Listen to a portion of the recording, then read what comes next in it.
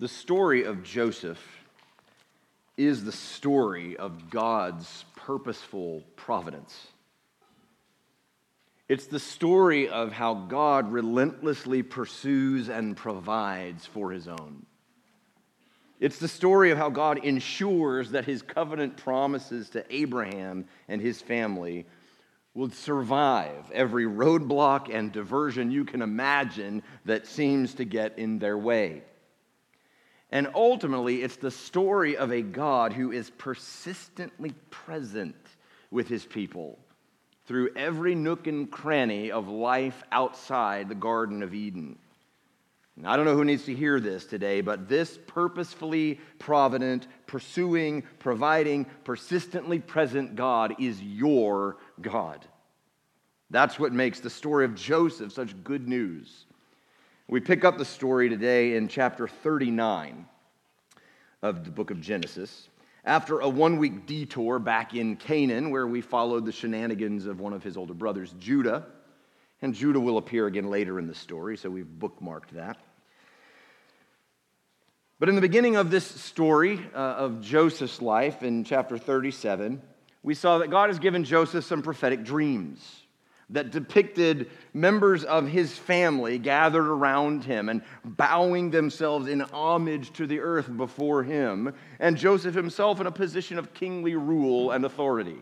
That is how all of his family interpreted his dreams, and it is the story that God has begun to set in motion. Now, Joseph's brothers were none too excited about those dreams, which, along with their father's preferential treatment of Joseph, earned him the resentment and hatred of his brothers.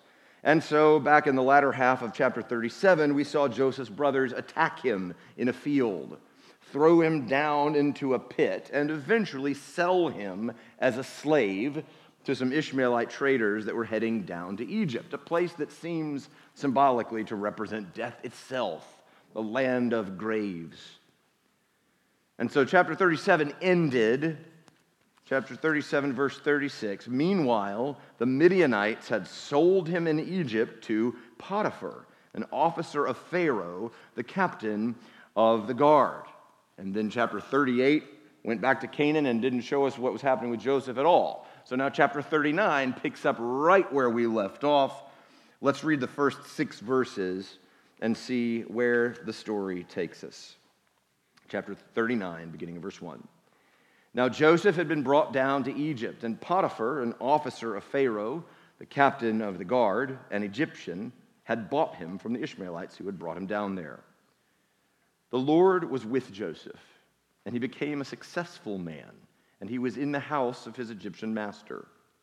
His master saw that the Lord was with him, and that the Lord caused all that he did to succeed in his hands. So Joseph found favor in his sight and attended him, and he made him overseer of his house and put him in charge of all that he had. From the time that he made him overseer in his house and over all that he had, the Lord blessed the Egyptian's house for Joseph's sake. The blessing of the Lord was on all that he had in house and in field. So he left all that he had in Joseph's charge, and because of him, he had no concern about anything but the food that he ate. We'll pause there in the middle of verse 6 because it is actually a paragraph break in the text. So the story is set up here. We're not sure how much time has passed from Joseph's being sold as a slave until the scene here that we read about, this position of influence and authority and oversight that he's risen to in Potiphar's house.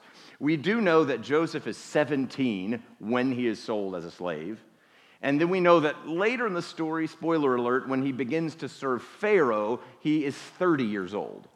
So there's 13 years that pass between when he gets to Egypt as a slave and when he is in the house, the palace of Pharaoh, in a position of authority.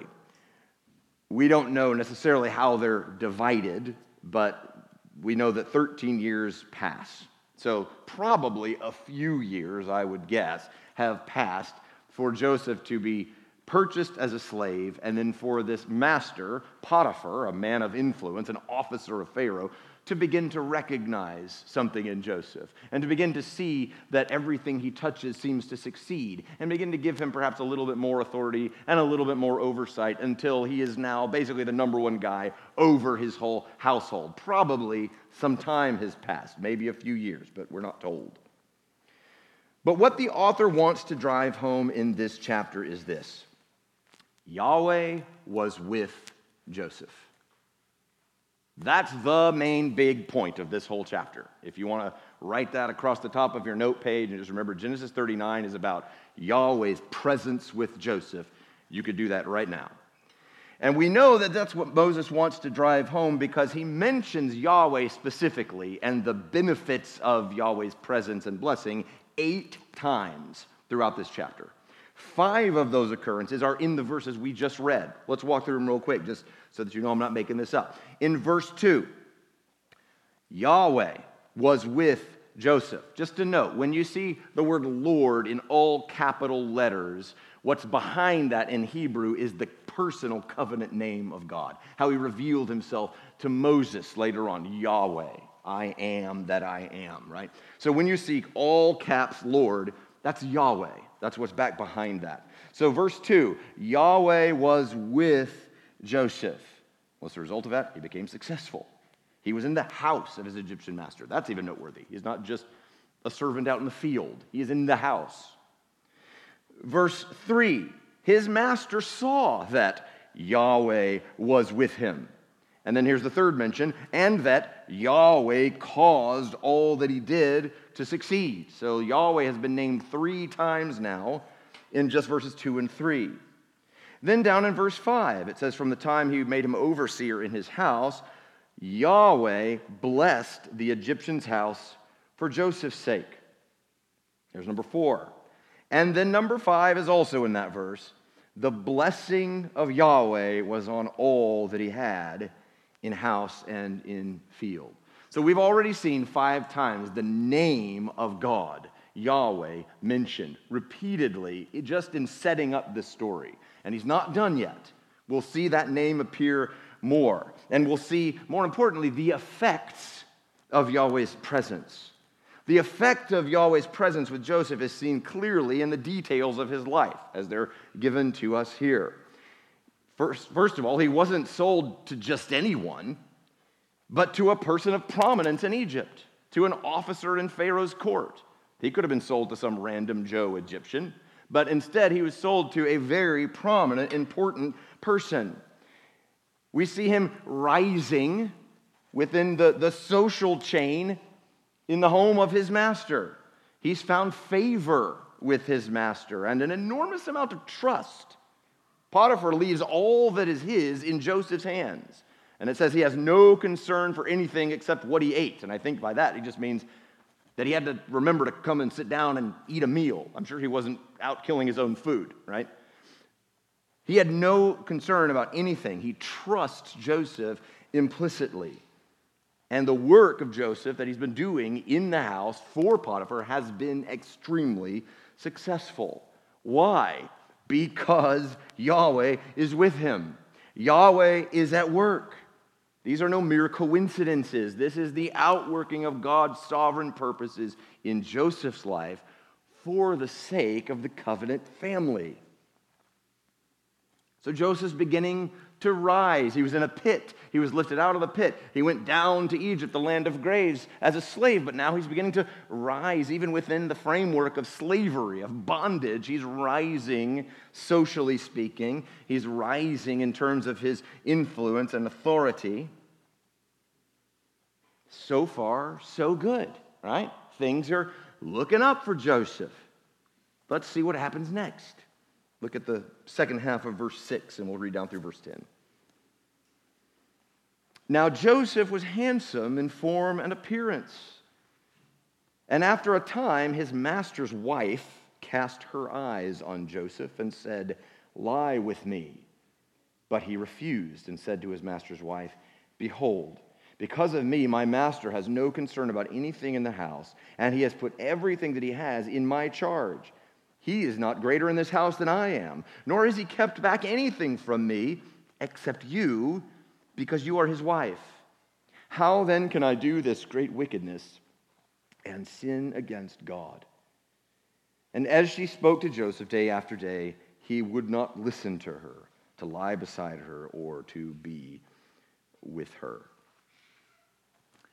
That detail at the beginning or the middle of verse 6, Joseph was handsome in form and appearance. The phrase there appears only here and in Genesis 29:17, where it spoke of his mother, Rachel. So apparently the attractiveness runs in the family, and it's only used to describe Rachel and Joseph.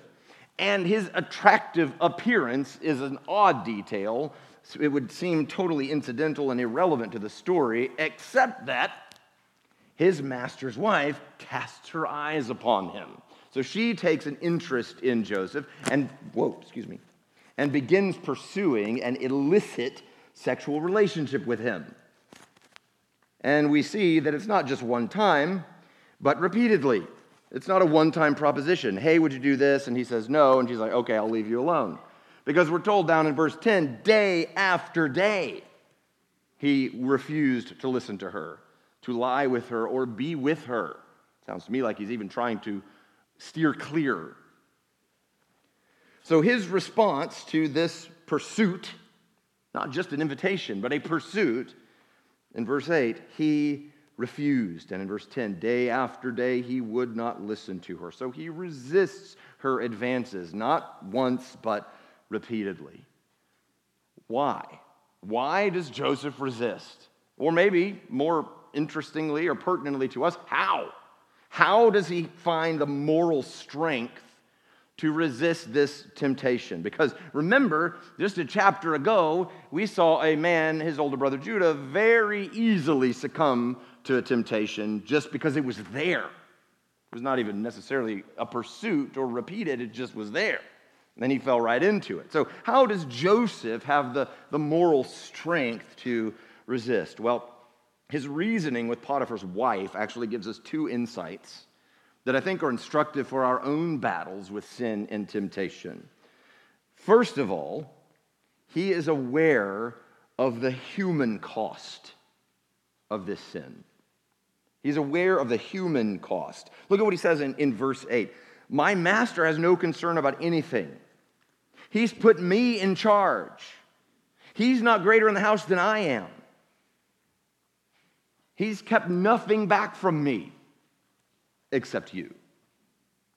So Joseph recognizes what it would mean for Potiphar and for his relationship to Potiphar and for the role that he's playing currently in Potiphar's house were he to cross this boundary. He is aware of the human cost. So he's saying here, Potiphar trusts me, right? This is a clear boundary, and to violate it would do irreparable damage to that relationship, to my own status in the house. But even more important than the human cost that he's clearly aware of, number two, he is driven by the glory of God. I hope you notice what he said there. After he explains his position in Potiphar's house and how Potiphar has entrusted him with all that's his and kept nothing back from him, he doesn't say, so how then could I do this great wickedness and sin against Potiphar? What he says is, how could I sin against God? That is what drives his concern. He's aware of the human cost. That factors in to his decision. But more than anything else, Joseph is concerned to honor the name of Yahweh. How could I do this great wickedness and sin against God? You may be reminded of David's confession in Psalm 51, where he says in verse 4, against you and you only have I sinned and done what is wicked in your sight. Well, we know full well David didn't only sin against God. His sins had drastic, dire consequences for other people and for his kingdom, for his own child, right? So it's not only against God that he sinned, but what is foremost in his mind is the honor of God and how his sin, David in that instance, his failure, had diminished the honor of God's name among the people.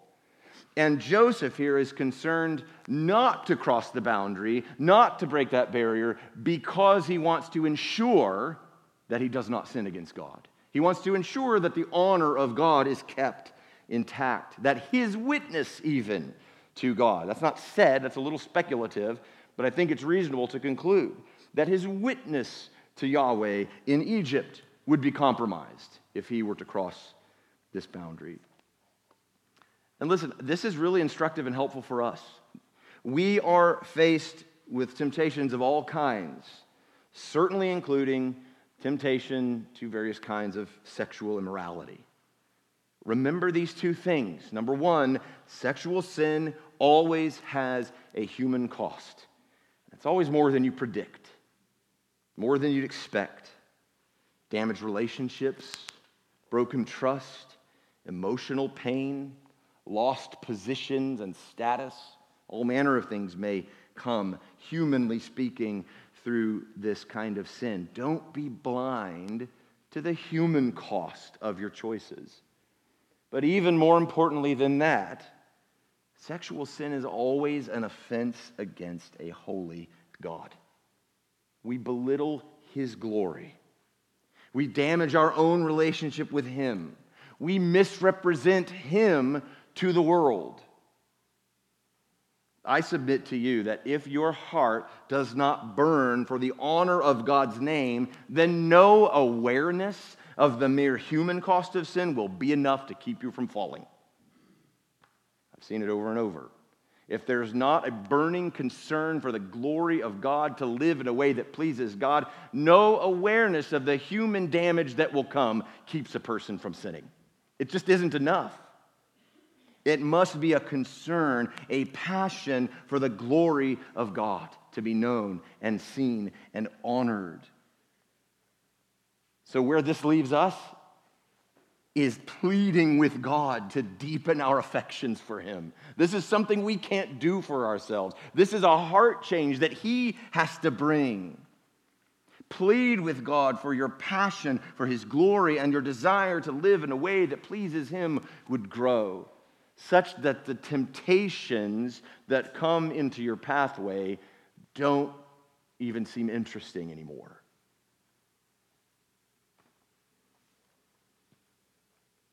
So Joseph faithfully withstands this temptation over and over again. How will Potiphar's wife respond to Joseph's resistance? Surely she'll just give up and move along, right? Let's take a look. Verse 11 through 18, we'll read now. But one day, when he went into the house to do his work, and none of the men of the house was there in the house, she caught him by his garment, saying, "Lie with me."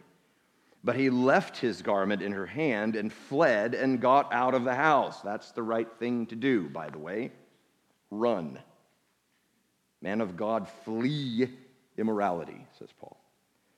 And as soon as she saw that he told and said to them, "See, he being Potiphar, by the way, he has brought a Hebrew among us to laugh at us.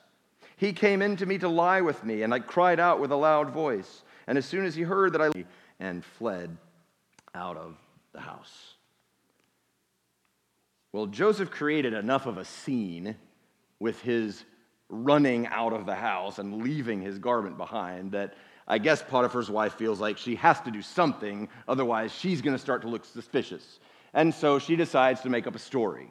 And she decides to levy a false accusation against the righteous Joseph. I hope you've noticed that detail to connect us to the story. Maybe there's something more going on. But he leaves his garment behind, and it is used by Potiphar's wife in a ploy to deceive her husband concerning Joseph's guilt. Similarly to how in chapter 37, his garment, back then that robe of many colors or robe with long sleeves, his garment was left behind and used by his brothers to deceive their father concerning Joseph's death. Very interesting. And I want you to see the stark contrast that the author wants us to notice between Joseph and his older brother Judah. I've already mentioned it, but I want to dig into this a little bit more. In chapter 38, Judah was met with temptation when his daughter-in-law, Tamar, he didn't realize it was her, posed as a harlot by the roadside, and he succumbed to temptation immediately. just because it was there, on his way to somewhere else. Joseph is pursued by Potiphar's wife day after day and repeatedly resists the temptation to sin. Judah willingly turned away from the people of God and began to live like the foreigners in the land of Canaan. Joseph is forcibly removed from God's people against his will, and yet continues to live as one of God's children in the land of Egypt. The contrast could not be more stark. And Joseph's distinctness, that differentness, is even highlighted literally by the fact that he is referred to twice in this passage as a Hebrew. That is what Potiphar's wife refers to Joseph as when she speaks first to the men of the house, the Hebrew that he brought among us to laugh at us, and then also when she spoke to Potiphar.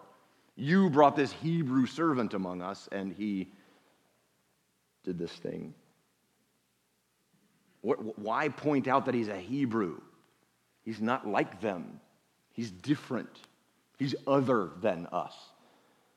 Now, in her mind, and in the mind of the Egyptian people, as we'll come to see in some other ways as the story unfolds, that's not generally regarded, they're not regarded with respect. The fact that they're a Hebrew is actually a prejudice that they have against them.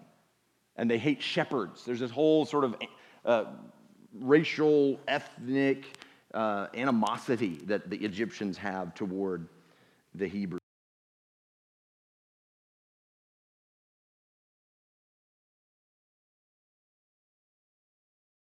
Of death and depravity. And yet you, says Jesus in Matthew 5, are the salt of the earth. You are the light of the world. The lives of Christ's people, bought by his blood and shaped by his kingdom, are intended to create a stark contrast with the darkness and depravity of the world in which we live. The more you blend in with the world, the less you're living like the people of God, the less you're representing him. I urge you, as sojourners and exiles, to abstain from the passions of the flesh which wage war against your soul. 1 Peter 2:11. Friends, the holiness, the distinctness of God's people in this world is so important. And listen, that distinctness won't always help you win friends and influence people. Sometimes it will land you in a pit. Joseph's righteousness here actually lands him in trouble because his master's wife does not have the same moral boundaries. She's willing to bear false witness against him. She's willing to make up a story to be sure the consequences of her aggression don't blow back on her. So Joseph does the right thing, but he will be treated as a guilty man. Your righteous character, your stand for the things of God, your commitment to speak the truth could very well earn you the scorn and disdain of your neighbors. Your resistance to the whims of the world, your refusal to follow every wind of doctrine that blows through our culture might just earn you some enemies and lead to unjust suffering on your part. That verse in 1 Peter I read earlier about living as sojourners and exiles, a few verses later, Peter says, this is a gracious thing. When mindful of God, one endures sorrows while suffering unjustly. For what credit is it if when you sin and are beaten for it, you endure? Well, of course, you had it coming. But if when you do good and suffer for it, you endure, this is a gracious thing in the sight of God. And then he says, and this is crazy, for to this you have been called. Oh, we usually don't include that in the advertisements for Christianity, do we? That's not on the billboards along the interstate. For to this you have been called because Christ also suffered for you, leaving you an example that you might follow in his footsteps. Live as a Christian. Receive the hatred and rejection of the world and gladly endure it because you're following in the very steps of your Savior, who committed no sin, neither was deceit found in his mouth. When he was reviled, he did not revile in return. When he suffered, he did not threaten, but continued entrusting himself to him who judges justly. May God grant us the faith and courage to be so resolute in this dangerous age. Well, let's see where Joseph's righteous stand will lead him on the coattails of this false accusation by Potiphar's wife. Look at verses 19 to 23. As soon as his master heard the words that his wife spoke to him, "This is the way your servant treated me," his anger was kindled. And Joseph's master took him and put him into the prison, the place where the king's prisoners were confined, and he was there in prison. But Yahweh was with Joseph and showed him steadfast love and gave him favor in the sight of the keeper of the prison. And the keeper of the prison put Joseph in charge of all the prisoners who were in the prison. Whatever was done there, he was the one who did it. The keeper of the prison paid no attention to anything that was in Joseph's charge because Yahweh was with him. And whatever he did, Yahweh made it succeed. Notice this prison is where the king's prisoners are kept. This is no ordinary prison. It's a jail for political prisoners and the like, pretty high-profile criminals. That detail seems incidental at this point, but it will become important to the story in chapter 40 that we'll look at next week. And here's the 6th, 7th, and 8th mention of the name of Yahweh. Verse 21, "But Yahweh was with Joseph and showed him steadfast love and gave him favor in the sight of the keeper of the prison." And then twice in verse 23, Yahweh was with him. And whatever he did, Yahweh made it succeed. Who does Moses, the author of this story, want us to see? Not so much Joseph. He wants us to see God. Faithfully, persistently, stubbornly present with his people. Working on their behalf. Fighting to ensure that the promises he has made, he will keep. And so the chapter ends in precisely the way it began. Joseph is in bondage. At the beginning of the chapter, he was in bondage as a slave. At the end of the chapter, he's in bondage as a prisoner. And God is with him there, in the house of Potiphar or in the king's prison. And God gives him success and favor with those in authority, such that they have no concern about what's going on there. Potiphar doesn't worry about anything except what he eats, and the keeper of the prisoner doesn't worry about anything that happens in the prison. Joseph just does it all. He's given oversight of his surroundings. He's entrusted with leadership and stewardship and authority in both of these settings. And Yahweh is with him. The burden of Genesis 39 is to show us God's covenant faithfulness in action. To reveal to us a God who is persistently present with his people no matter what they face. When Joseph's brothers attacked him and cast him into an empty cistern, God was with him in that pit. When Joseph was sold as a slave and taken to Egypt, God was with him in the home of his Egyptian master. When Joseph is falsely accused of a crime and cast into the king's dungeon, God was with him there in that prison. And the presence of God makes all the difference. The presence of God protects him, preserves him, gives him favor in the sight of others, brings success to his work. And ultimately, it's the presence of God that ensures all of these events unfolding in Joseph's life are accomplishing something. They're not random, meaningless events. They have been decreed by God's purposeful, redemptive providence. And though Joseph certainly could not have predicted what might happen next, he surely can see by now that God isn't giving up on fulfilling his promises to Joseph's great-grandfather, Abraham. There's another who would come from Abraham's family, many generations after Joseph, who would live a righteous life and faithfully represent God's kingdom. Of this righteous man, we're told he was tempted in every way as we are, yet without sin. But despite his righteous life, he would be treated as a guilty man. And while crowds of sinners looked on in mockery, he would be hanged on a criminal's cross, where he would bear the punishment for sin, not for his own sins, but for the sins of his people. His suffering on the cross would end in death, and his body would be placed into a grave. He descended into the pit of death for us, so that we might be spared its clutches and gain eternal life through him. Here's why the gospel is such good news for us today. What Jesus Christ purchased for us in his death and resurrection is the assurance of God's presence. The blessing and favor of God upon his people because of the work of Christ. So you can be assured, just as God was present with Joseph in every trial and temptation, he is with you today. And he'll be with you tomorrow. What pit are you in?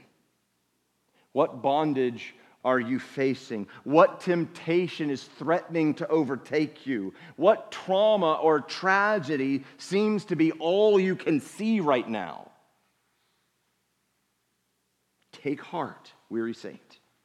The God of Joseph is in the pit with you, and he never sleeps. Let's pray. Oh God, we thank you for your persistent presence with us. We thank you for your stubborn faithfulness to keep your promises. Give us the faith to trust you, to believe that you will fulfill every promise you have made in the person of Christ when he returns to establish his kingdom forever. And give us grace in the meantime to live in the tension, to live in the brokenness and fallenness of this world, even with the brokenness and fallenness of our own hearts and desires. Give us faith. Empower us by your Spirit to live in such a way as to represent Jesus Christ and his kingdom. Give us the confidence to know that it is far better to live a life of holiness that honors you and guards us and preserves us for your eternal kingdom than it is to pursue the fleeting pleasures of this world. Minister to every broken heart with the grace of this gospel, the awareness of your persistent presence. Grant us strength to live for Christ's glory. In his name we pray. Amen.